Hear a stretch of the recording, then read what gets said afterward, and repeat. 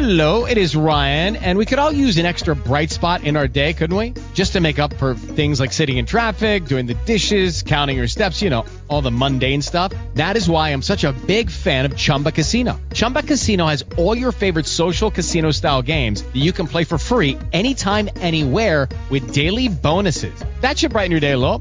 Actually, a lot. So sign up now at ChumbaCasino.com. That's ChumbaCasino.com. No purchase necessary. VGW Group. Void where prohibited by law. See terms and conditions. 18+.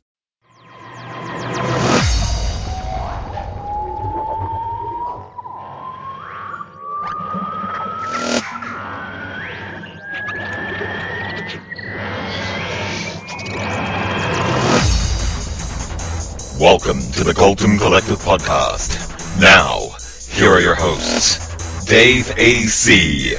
and the Sixth Doctor.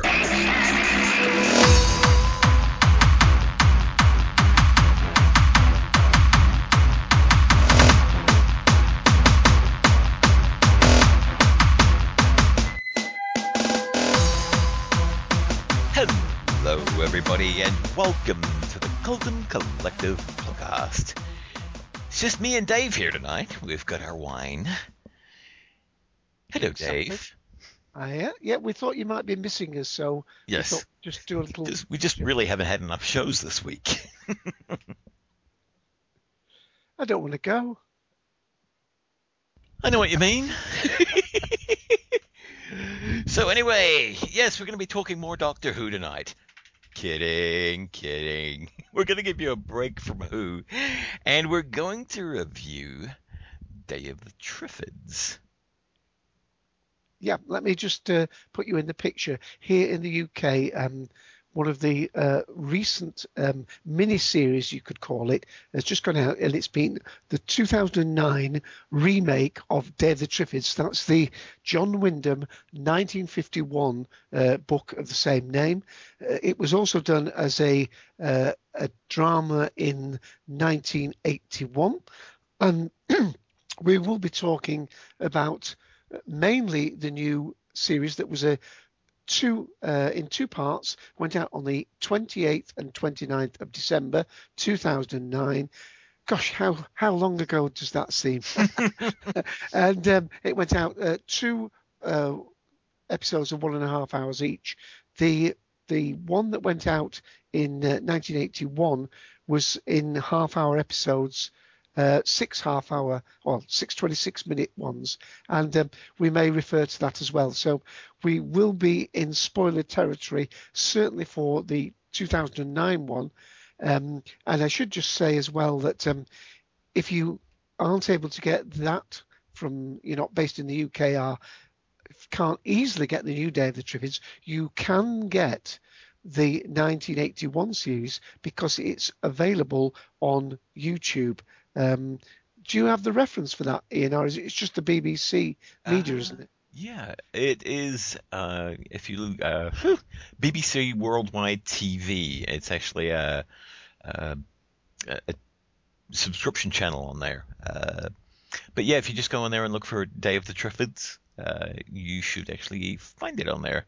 I've tried looking for more information on the channel itself on YouTube, but every time I click on it, it says this channel not available.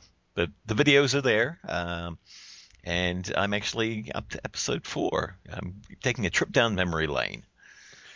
Well, let me just help you with that memory lane, because before I play, and with spoilers from now on, folks, before I play a little midway resume of the Day of the Triffids 2009, let me just play you the very short opening sounds of the 1981 TV series, because they are iconic. If you like, well, like Ken, as I know, loves the Triffids music, which is so distinctive. This was really classic science fiction opening, and it's just sounds. There's no talking. Here we go.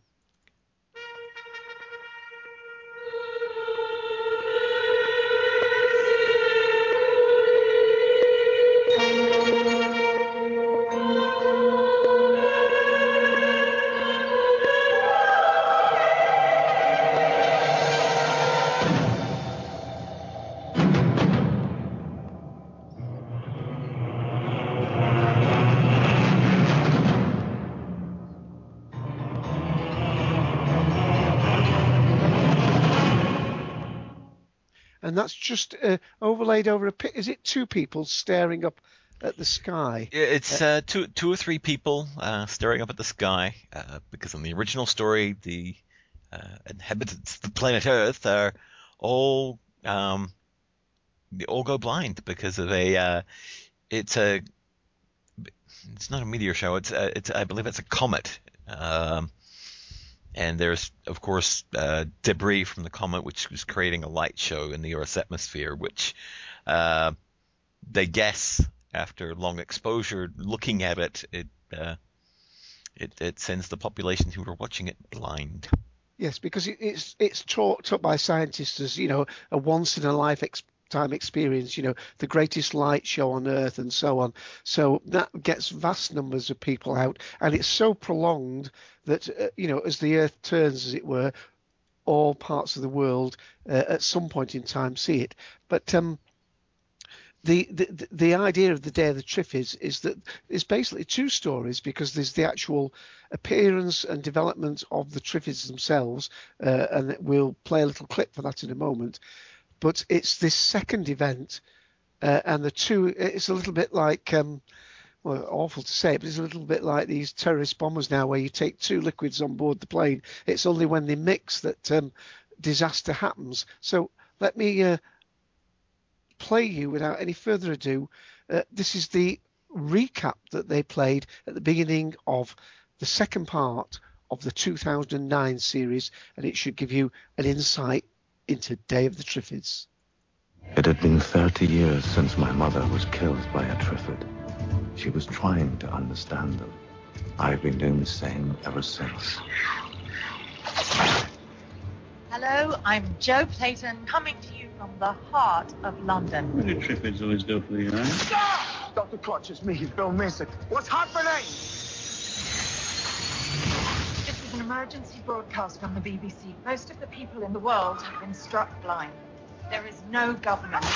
These people have every right to live. Over there, I'm Torrance. Yeah, there's a bit of panic about Triffids. Triffids are carnivorous plants that can move. Their most abundant source of food is us.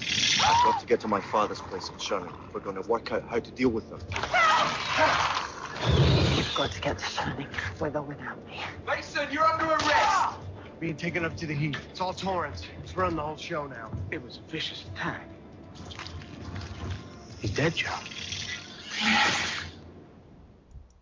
Okay, well, it fairly whips along this story, and that might be one of the things that both Ian and myself have a little bit of criticism to level to it. I should have also said at the start that when it premiered in the UK, as well as being on BBC One, it was also on BBC High Definition. So it really was a sort of a little flagship show. Oh, I shouldn't say that this time of night. Event TV, as they say in the US. Right, and the BBC have been quite good at doing that recently. It's not long since we had the Jekyll series, which very appropriate because, of course, that was Stephen Moffat who wrote that, and we've been talking on the Cultum Collective quite recently about the changeover, the handing over of Russell T Davies to Stephen Moffat in the new Series 5 of Doctor Who, which will be starting in the spring of this year. So, Ian, do you want to talk about the opening, or do you want to give any background, or just set the scene? Yeah, as I said, I grew up with... I have not read the book, I have to admit, but I did grow up watching the original Day of the Triffids. Not the movie, yes, because I know there was a movie before based on it, but it was a Hollywood thing, so... I grew up on the 80s series and have recently, as I said earlier, started watching it again just to kind of refresh my memory and give a fair comparison to between this one and the 80s version. The thing that bothers me about this one is it just seems so rushed. And the funny thing is looking at the episodes on YouTube, there is just as much footage screened in both. They both take up the same amount of time, but it doesn't give that impression when watching it in two sittings like they did with the most recent update, it tends to go along at a heck of a clip, and you end up wondering how they're getting from place to place. It just goes too quickly, and things just happen too fast. And I'll talk more later on the comparisons between the two and what I've discovered in going back and watching it. But to this one, the Triffids are well realized. I mean, more so than they could have been in the 80s one, just because of technology these days. They're put in there completely by CGI. One of the great things about the first part is that you don't really see the Triffids. You just catch a little glimpse of something moving out of the corner of your eye. You hear something off in the distance. You don't really see them full force until the beginning of the second episode, which I thought was well played, because a lot of times something like that, a monster or some kind of creature or the main enemy, should be hidden for as long as possible. You shouldn't really see it until absolutely necessary, which is something that they do great in Doctor Who as well. You don't usually see the enemy until later on in the plot, and it gives you that extra reveal. Yeah. Sorry, go ahead. I was just going to say that there's quite a little bit of background at the beginning, because, of course, the new version has a sort of ecological background to it, because the reason for having the Triffids and having them in these farms is that they're a source of oil, and it's a source of oil that helps to alleviate the problems of global warming. So they are. It mentions at one point that there are like 100 Triffid farms in the UK with each with 10,000 Triffids in. So, but they're out based outside the country, sort of out of sight, out of mind.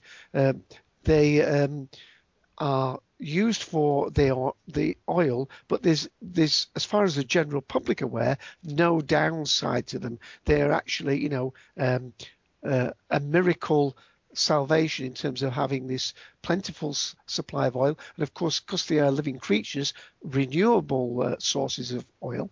But there are some further updates. They make a little bit more of a play about how for instance, the main character who drives the plot in this is Bill Mason, and he's played very ably by Doug Ray Scott is it, and it's himself, and the meeting with Joe that played by Joelle Richardson, who in actual fact is one of the sisters in one of the Richardson acting family. Mother is in actual fact Vanessa Redgrave, who also makes an appearance later in the story. Right. But there's very much an update to it. For instance, the actual thing that turns people blind is not something in the night sky. It's actually a solar flare, and they're told that it's harmless and you can go out and watch it and so on. And of course, this is where the whole balance of power is transferred. Right. Bill Mason, prior to that, and let me just play a little clip, because one of the things he's doing is at the plants. It intercuts the story with a sort of nightmare that he has, because both his mother and father were involved in that, and I'll let Ian explain that in a moment, but let me just play the testing part, one of the clips early on in the story. For me, it's always been personal. For the rest of the world, the Triffids were simply a practical solution.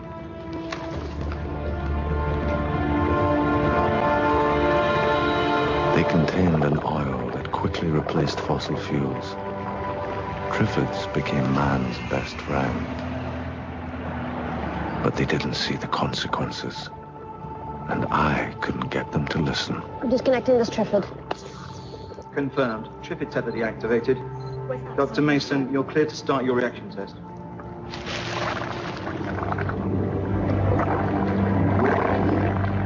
you're trying to get something else out of the troops, Dr. Bill?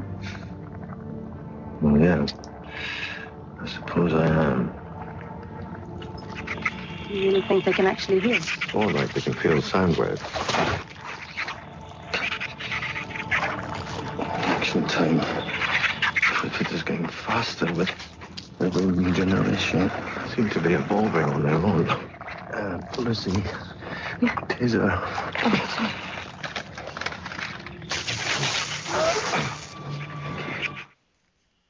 Alrighty.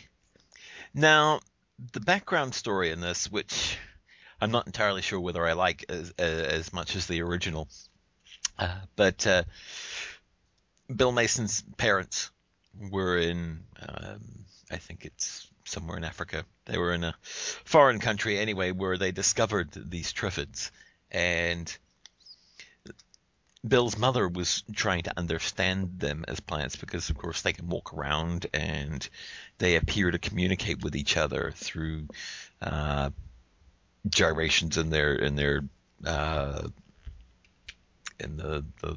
what are they called? The little whips that are inside them, and they appear to communicate. And so she's trying to study them. And while they are studying them, Bill's father discovers that they contain this oil, which could be of great use if they manage to genetically and re-engineer them to a certain extent. And so he does some genetic tests, which his wife's supposed to, but while they are there, a Triffid kills his mother and is apparently about to kill him, but he is saved. And it's through these flashbacks that we learn how he made his escape from the hut that they were living in. But more about that later. The original storyline was that the oil does exist. I mean, it exists in the book as well, but not to the extent that it's used here. They use it as a global warming thing, which is well played. I mean, it puts it in today's world, which works out. But there was mention of it in the original series, and in the book where they talk about it was superior to existing vegetable oils. But I'm not sure to what extent in the book that it's said that it could be used as an additive in fuel and could cut down on, so many emissions and things like that. But the reason for Triffids spreading across the world is because one of the men carrying some Triffid seeds on the way back to the Soviet Union, their plane was shot down, and so these seeds got scattered, and so Triffids start popping up in gardens and things like that. So it's a slow progress. But yeah, that's the backstory in this one. I'm not sure if I like it as much as the original. Yeah, but also in the original, it wasn't so much the global warming, as you said. It was the fact that they were more worried at that point that the oil reserves were running out. I mean, right. We now find oil, under the seabed. I mean, that was not retrievable when the book was written. So the existing known supplies then have been projected to run out in 20 years or so on, because of course they never thought they would be able to extract the oil in these more remote and in Alaska and so on. The other thing that we ought to make clear, it was known that they were they fed on rotting carcasses and things like that. They actually were carnivores, but of course, in the book and in the film and in this adaptation, the actual amount of mobility that they had seems to vary somewhat, because there's some indication in the early stories that the shower, the meteor shower or whatever it was, not only blinded humans but seemed to give the Triffids more skills. I mean, there's a Kew Gardens episode in the TV movie where after that it seems to suddenly allow the Triffid to develop its intelligence more and move and so on. Right. But in the particular version that we are now talking about, 2009, Bill Mason has always known that. And I think it's referred to in the 1981 one. A colleague says to him, if we lost our sight, they'd be the dominant species. That's the only thing that really sets us mastery over them. Right. And the other one I liked from the 80s version was that they're talking about their intelligence. And he says, well, it wouldn't really put them above us. And it's like, well, how much intelligence do you need? You look at how hard it is for us to feed ourselves. We need to, go out and grow the food and cut down the food and cook the food so we can eat the food or process it or anything. All a Triffid needs to do is kill us, and then there's the food. Yeah. It doesn't need to use tools. I mean, a lot of the development of our brain is being, they assume, from the first monkey breaking nuts and so on, and becoming a tool using animal. Right. Let me play another clip at this point, shall I then? Okay. They say it'll be the greatest light show ever. Northern lights seen as far south as Hawaii, a veritable rainbow of comets. But is it another result of the global cooling Triffid scientists have been boasting about, or something else? With me is astrophysicist Edward Wallace. Welcome, Professor. So tell me, do we have the Triffids to thank for the fireworks too? Oh, we can certainly thank the Triffids, or at least their marvelous oil, for saving us from global warming. But the fireworks, no. So what is the cause? The sun. Tonight we will see its true power. It will unleash a solar storm, an unbelievably vast explosion of gas and nuclear fire that will send billions of tons of irradiated plasma shooting toward the Earth. And is there any risk to us, any precautions we should take? Only if you are a satellite. We humans will suffer no harm. We should sit back and enjoy the fireworks. Well, thank you, Professor. Okay, and of course that's the lady talking is Jo, that her and Bill meet up. She's actually out and about. She goes out reporting on this lights, but her director says, well, what about the people, in the underground, people not outside? And so he sends her off to interview people who aren't watching it. Why aren't they watching it? So when she's down there, that's why, I think there's some kind of accident. She gets knocked out.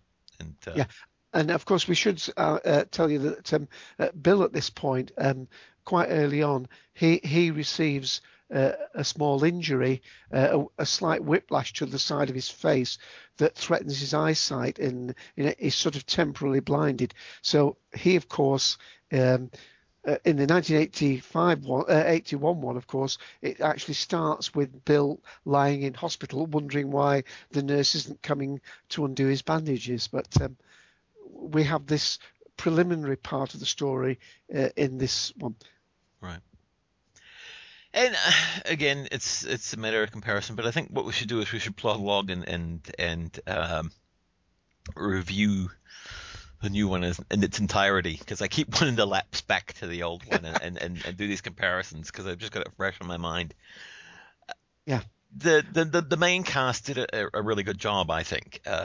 It was well acted. I mean, even Eddie Izzard. Well, I think we ought to just explain a little bit about him as well, Yeah. because that was a spectacular scene in it. I mean, it was certainly a well-budgeted episode. Right. Do you want to say about him flying back? Oh, yes.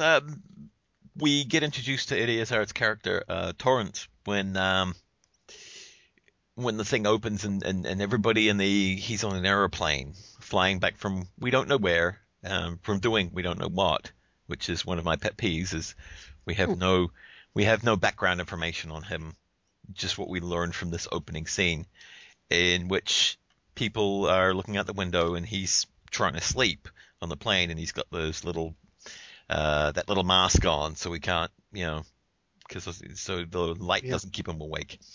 So he's laying there catching some shut eye while everybody else is looking out at this light show. And of course everybody goes blind, including the pilots, and he wakes up as the plane is near to crashing, really. Near to crashing, which I found that a little unbelievable too. If all the pilots went blind, you're not even going to be able to see the instruments. So I found it a little difficult to believe they didn't go down a lot quicker. And it seemed to go down quite quite flat. It seemed Well, to no, I almost can land. see that because it certainly in the UK, basically planes. The first 30 seconds the pilot flies it, and the last 30 seconds he flies it. Right. The rest of the time it's on autopilot. True. But anyway, the way they introduce his character, and by character I mean what the man's made of, is that he realizes that everybody's blind and decides that he's going to try and survive. So he's pushing his way to the bathroom and grabs a whole lot of the life vests, shuts himself in the bathroom, inflates all the life vests, and hunkers down for the crash. In doing so, pushes past all of these people, including a small child. And that is supposed to indicate the fact that Torrance is all out for himself. And that's where I had the problem, is that that's what we're supposed to rely on for evidence of his character. And it's just not enough. It wasn't enough. They needed more. We needed to see where he was before he got on the plane. You needed to see a few more instances of him being, and excuse my French, a bastard. Because that's what he is in this. He's out for himself. He wants to be king of all at any cost. And he does a great job of it. It's just unfair that he wasn't given the backstory to have pulled this off, and I don't think it's Eddie's fault. I think Eddie Izzard did a marvelous job with the character. You hated him, and that's the way it should be. And that's the success. He's smarmy and he's controlling and manipulative, and it's fabulous. But there just wasn't enough backstory to find out where this man came from, and you really needed it. And the same with Josie. You didn't really know where she came from. You knew she was a broadcaster, but so? Yeah.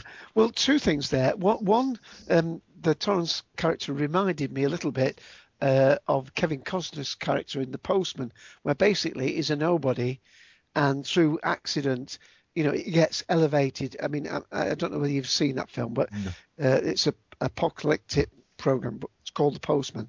Okay. And Joe's character reminds me a little bit of the TV presenter in the other disaster with Morgan Freeman as the president. I know which one you mean. The end of the world one. Yeah, the one Impact. Impact. Yeah, Deep Impact. Deep Impact. Ooh. Yeah, and that reminded me of her character. But there's two other things that we know about Torrance. First of all, he's oblivious to all the mayhem, because this plane crashes right down in central London, very well realised on camera.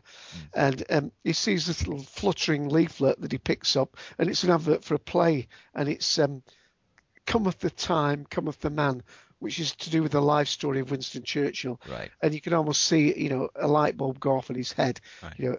This is an opportunity for him, right. To do whatever he wants. Right. And that also, and now that you say that, I didn't know what that meant, which is, I mean, it's okay for a British TV show to do that, but unfortunately, it fell on deaf ears for me. But it explains later on when he's at number 10, and there is the picture of Churchill hanging on the wall after he's successfully got himself into a position of power, and he's standing there staring at the portrait of Churchill on the wall. So, sorry, didn't mean to interrupt. Yeah, no, you're right, because he doesn't like anybody else, like the Omega Man in that, go and stay in the poshest hotels and shops. He goes to number 10 and thinks, well, I'll walk in here. Yeah.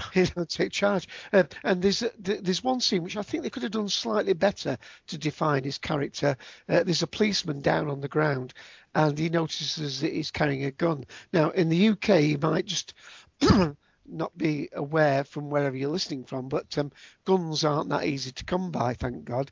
But the point is, this policeman is an armed policeman, as some of them are, and of course he takes the gun off the policeman.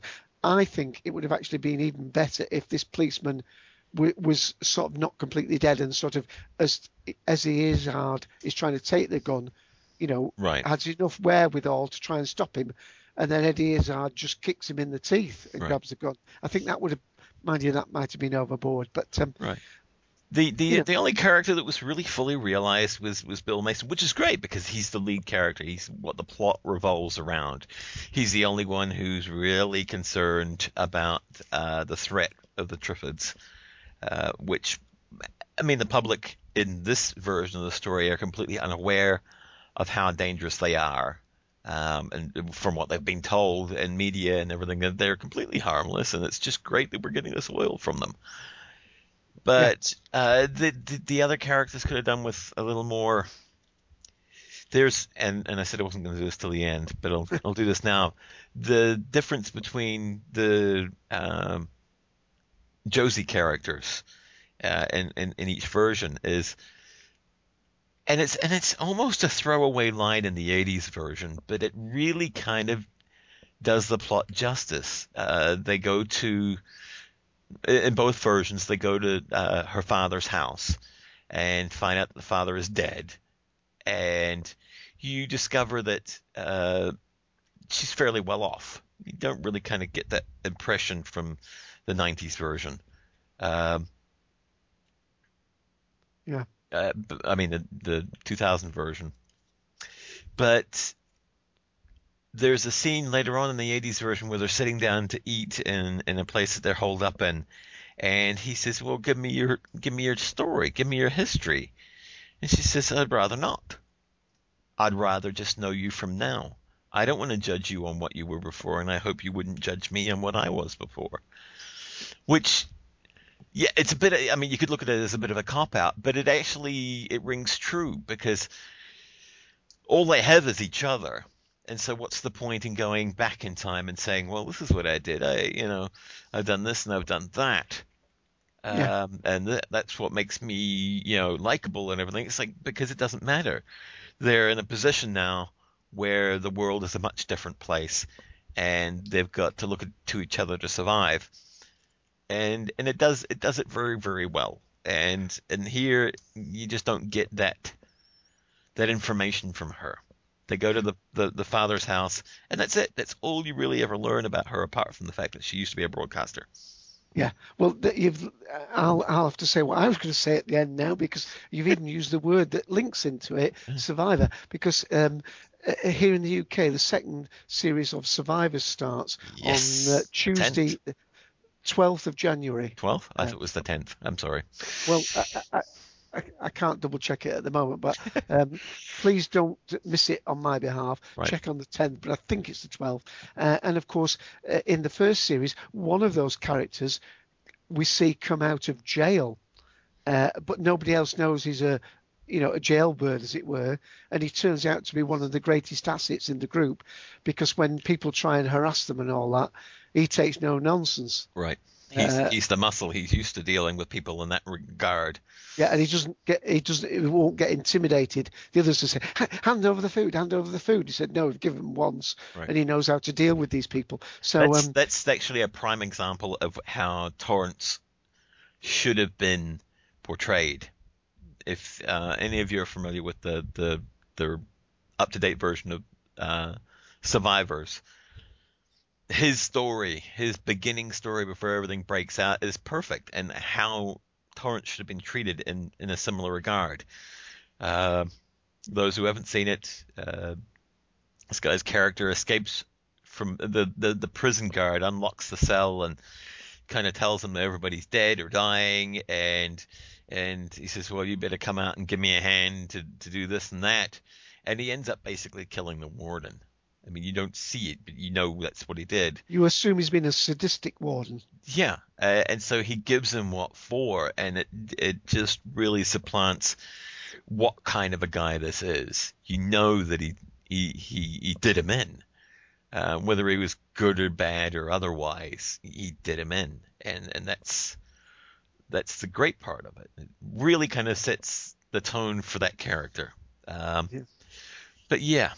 But Dougray Scott, I mean, it was all well acted.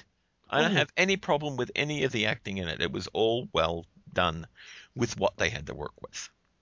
Yeah, and as you say, I'll just play another clip. I'm going to skip a few of the clips, but this is just to give you an idea of some of the panic that was involved in some of the fairly early scenes. Right. Can you see? I cannot. I don't understand what's happened. We can't see. Nobody can.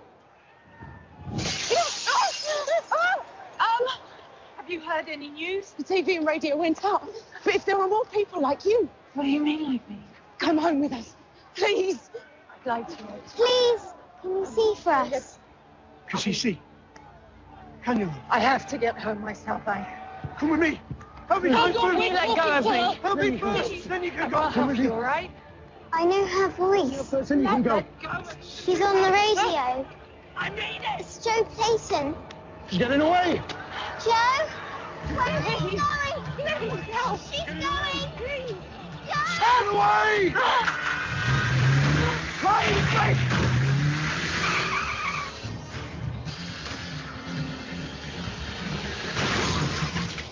Now, this is where I think there's quite a clear difference between the 81 version and this one. They made it absolutely clear in the 1981 version. There were two groups of people. There were the one group that thought, right, basically, we can't save society, we can't save everybody, and what the same thing happens in both stories. Late at night, from a tall building, they fire a signal or rockets or something, and the idea is all the sighted people will see that, and the idea is that they will then gather and start a nucleus. Then there are other group of people, who think, oh, the humanity of it all, and we can't let these people go if one sighted person looks after so many, and that is what drives the force. And thirdly, there's the Bill Mason character who thinks, you think you've got problems, just wait, because of course what happens, and we haven't perhaps clarified that well, is that when society breaks down, all the power station break down, and the things that have made the Triffid farms work is being this sort of electrical stimulation or whatever it is that makes the Triffids immobile and keeps them locked on the farms. And he's worried that, how long will the power last? Because he knows that the Triffids, if nobody's there, or if all the carers are there, there's nobody to feed them, and they will eventually break loose. And since they're basically spaced out all over the country and in every country, soon the whole world will be overrun with people who can't see, and it's just a total disaster. And I think perhaps we ought to move on a bit because we're going long already. This is where I think you wanted to mention a little bit more about his father as well. Right. In the second part, they go in search of Bill Mason's father, which Bill hasn't seen him in a long time. He doesn't even know if he's still alive, but he knows he's got this large house, and he wants to go see his father because his father was one of the people who worked on genetically enhancing the quality of the oil by enhancing the Triffids themselves, and was one of the people responsible for bringing them to the farms and setting up the whole system. And the reason why he hasn't seen his father in a long time is he decided to follow his mother's research and try and figure out how intelligent the Triffids were and why they even needed intelligence and how they communicated. And this, of course, set the two of them at opposite ends, and therefore he doesn't talk to him. But now he needs his help because he wants to see if there's a way of killing them en masse, as it were, in a large group. And so they sort. Most of it is Bill trying to get to his father throughout the whole of the miniseries. But of course, each time they go somewhere, they're captured by somebody. I think he gets knocked out about 10 times throughout the 3.5 hours, which is a little hard to believe. But but they use that to show these flashbacks as well. Right, yeah. And of course the flashbacks are yet another problem. But so he gets to his father's house and they work on a plan to make basically all the Triffids sterile. They have a female captive, and they plan to genetically re-engineer her so that all the spores she puts off will make all the other Triffids Yeah, it was a not bit be able to woolly, that, reproduce. wasn't it? It was. It's like, wouldn't you have a male that could seed? I don't know. It's all French to me. But And just before that point, I should have mentioned that they do meet up with two children, one of which is Susan, which is a character that is both in the movie and in the early one. But there's two children here that basically have survived all this time on their own, and they adopt Bill and Joe as their parents. Right. But so they hang out at the father's house for what I'm gathering is quite some time, because there is scenes in there where it is snowing, and then when they're at the house, the garden is quite green and lush looking. So, but of course, during the miniseries, there is never any indication of the passage of time, which is another one of my pet peeves. We see, I think, 2 or 3 nighttime scenes, and so I don't know if we're supposed to believe that this took place over the course of like 2 or 3 days, or 2 or 3 weeks, 2 or 3 months, or a year. Yeah. That's the part that really kind of bugs me. It's easy enough to put 6 months later down at the bottom of the screen and progress the story on from there. We don't know how long Bill's been apart from Joe. We don't know, how long it's taken him to get to his father. Yeah, in between them reaching this point, we should say that we do have slight contacts with what Torrance is doing, who's actually organising basically mob rule, a sort of mafia type collection of thugs in London. He uses Joe at one point. He gets her to go on the radio. This is earlier in the story, to sort of tell people to come to London, but she at some point realises that he's not got society's needs at heart, and she escapes to rejoin Bill. Coker is very underutilized, and that's played by Jason Priestley, who's Right. 91 Beverly Hills 90210. Yeah. So his characterization is not really made much of in this.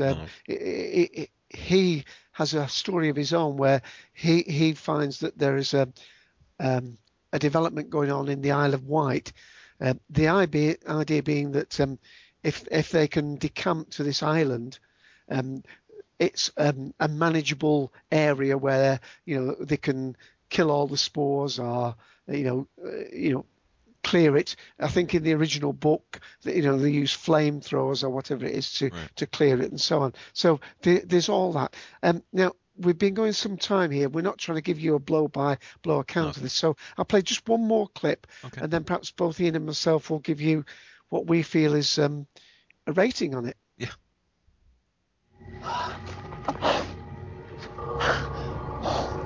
What happened to him?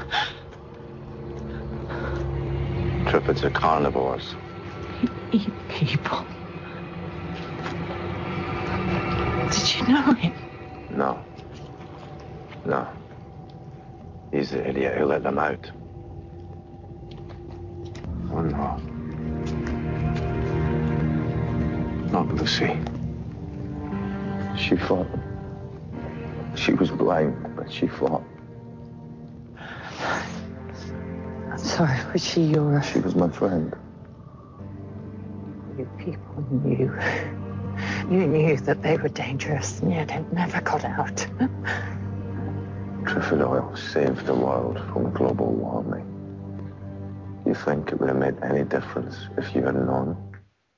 Yeah, that was from slightly earlier, but it all leads up to this fairly climactic scene at Bill's father's house, and I don't think we really need to go all the way to the end of the story, because we want people to actually go and watch it. And do you want to rate the two different ones or not?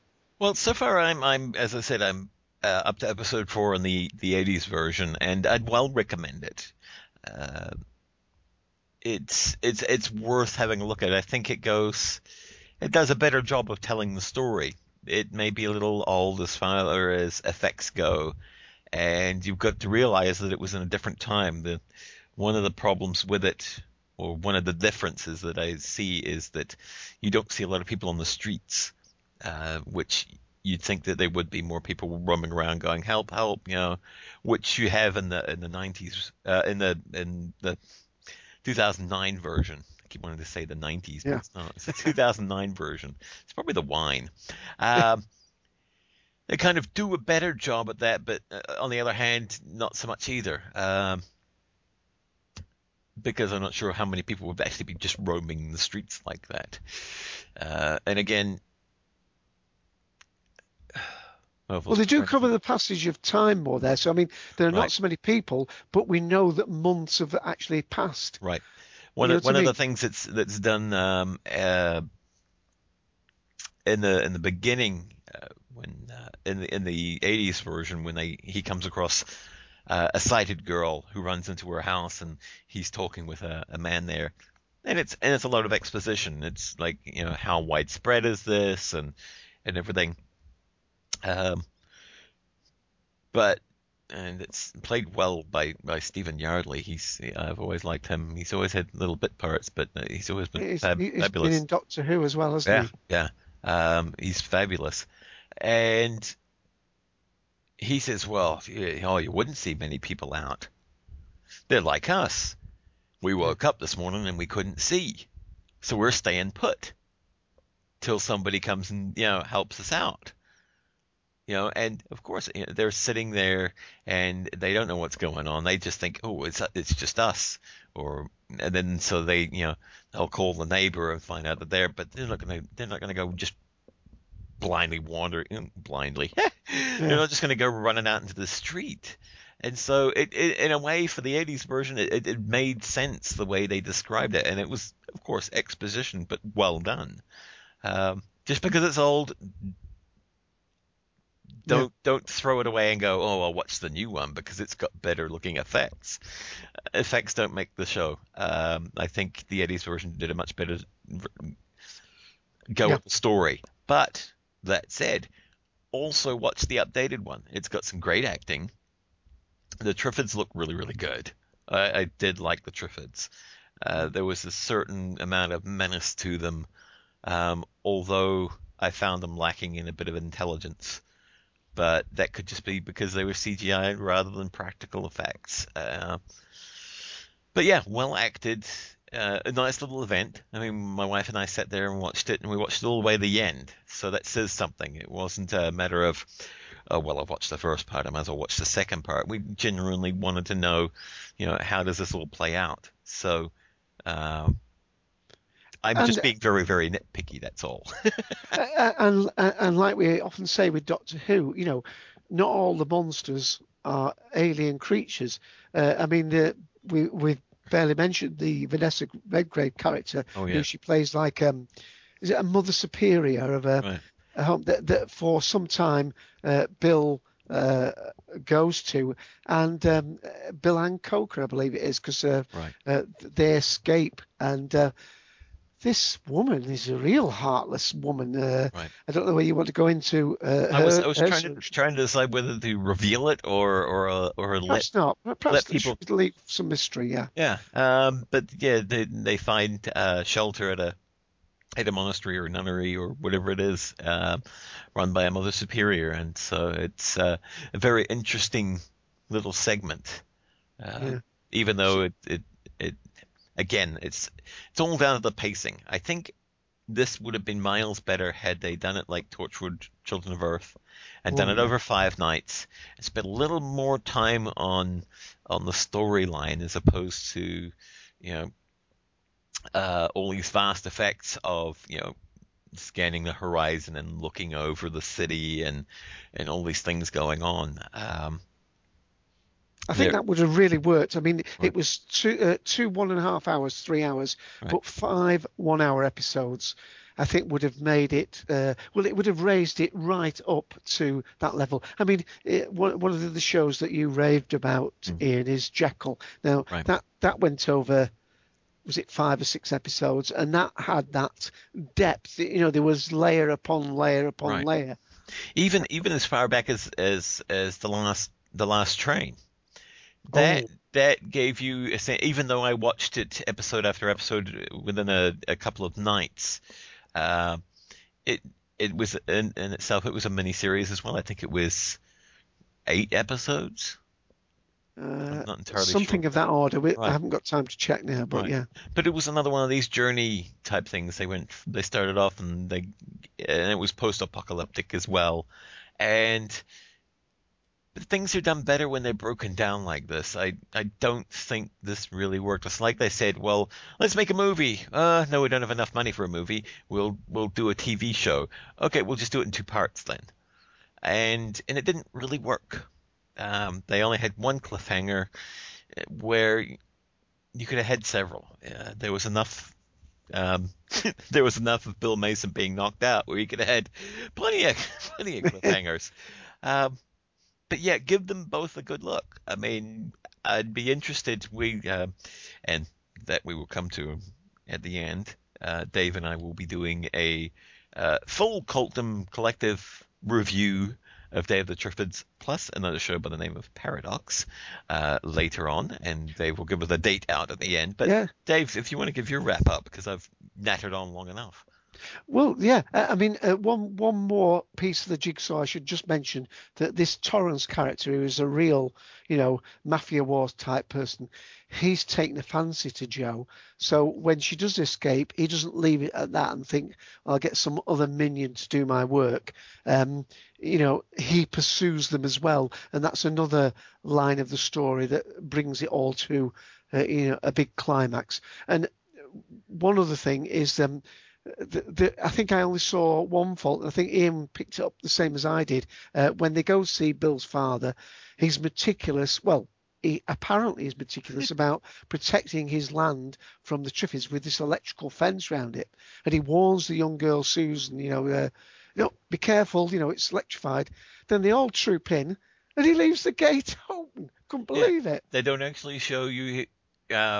Apparently it happens off camera, but you never see him actually close the gate because each strand of the fence is held by a clip, and so he turns the fence off.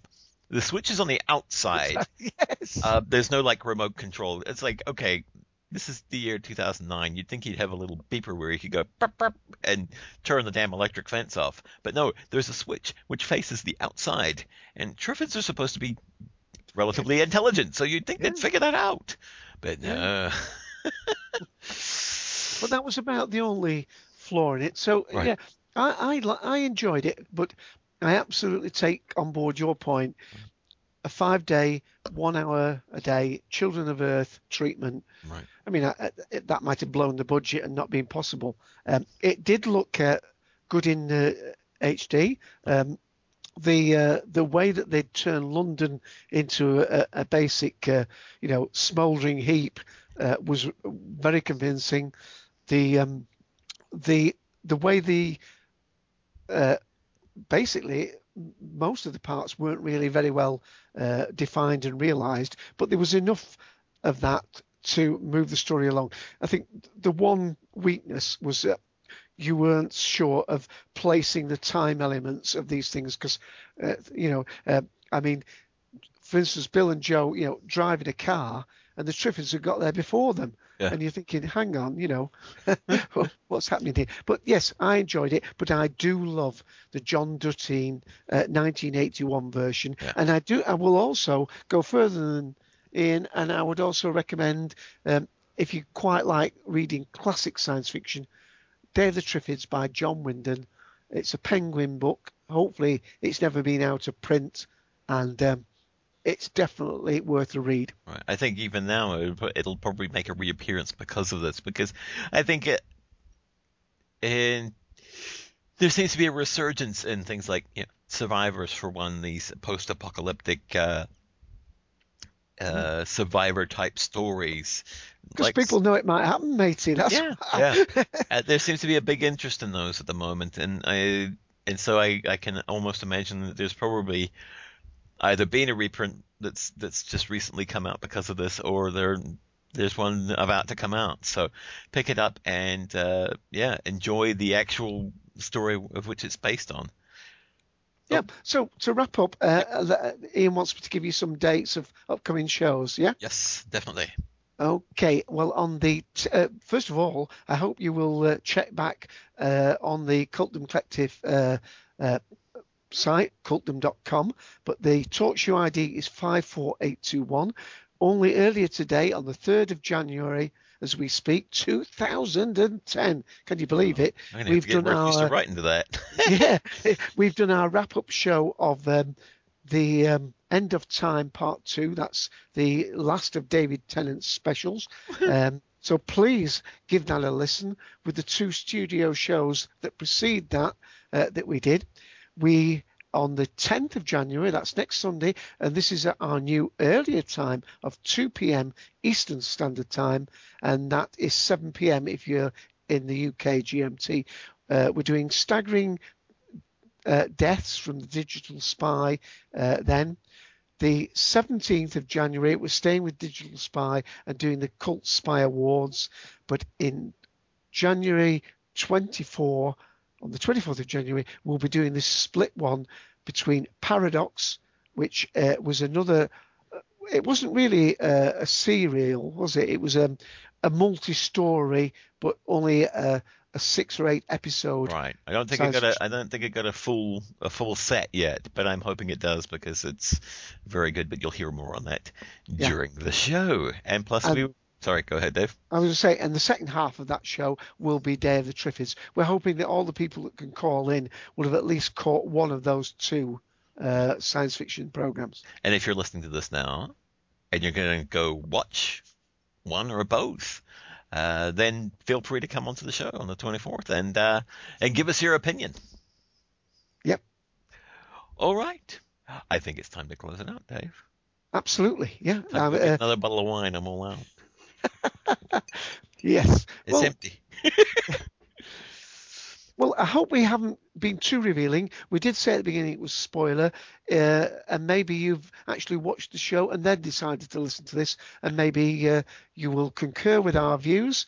And if not, come on the show, 24th of January, 2 p.m. Eastern Standard Time, talk show ID 54821, where we'll be talking in the second half about Day of the Triffids 2009.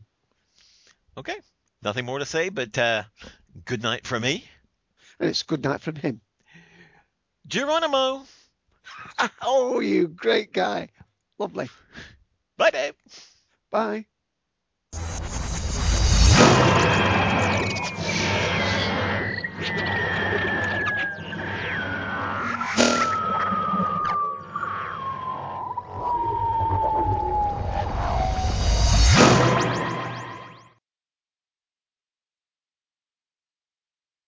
Judy was boring. Hello. Then Judy discovered ChumbaCasino.com. It's my little escape. Now Judy's the life of the party. Oh, baby, mama's bringing home the bacon. Whoa, take it easy, Judy. The Chumba life is for everybody. So go to ChumbaCasino.com and play over 100 casino-style games. Join today and play for free for your chance to redeem some serious prizes. ChumbaCasino.com. No purchase necessary. Void where prohibited by law. 18+ terms and conditions apply. See website for details.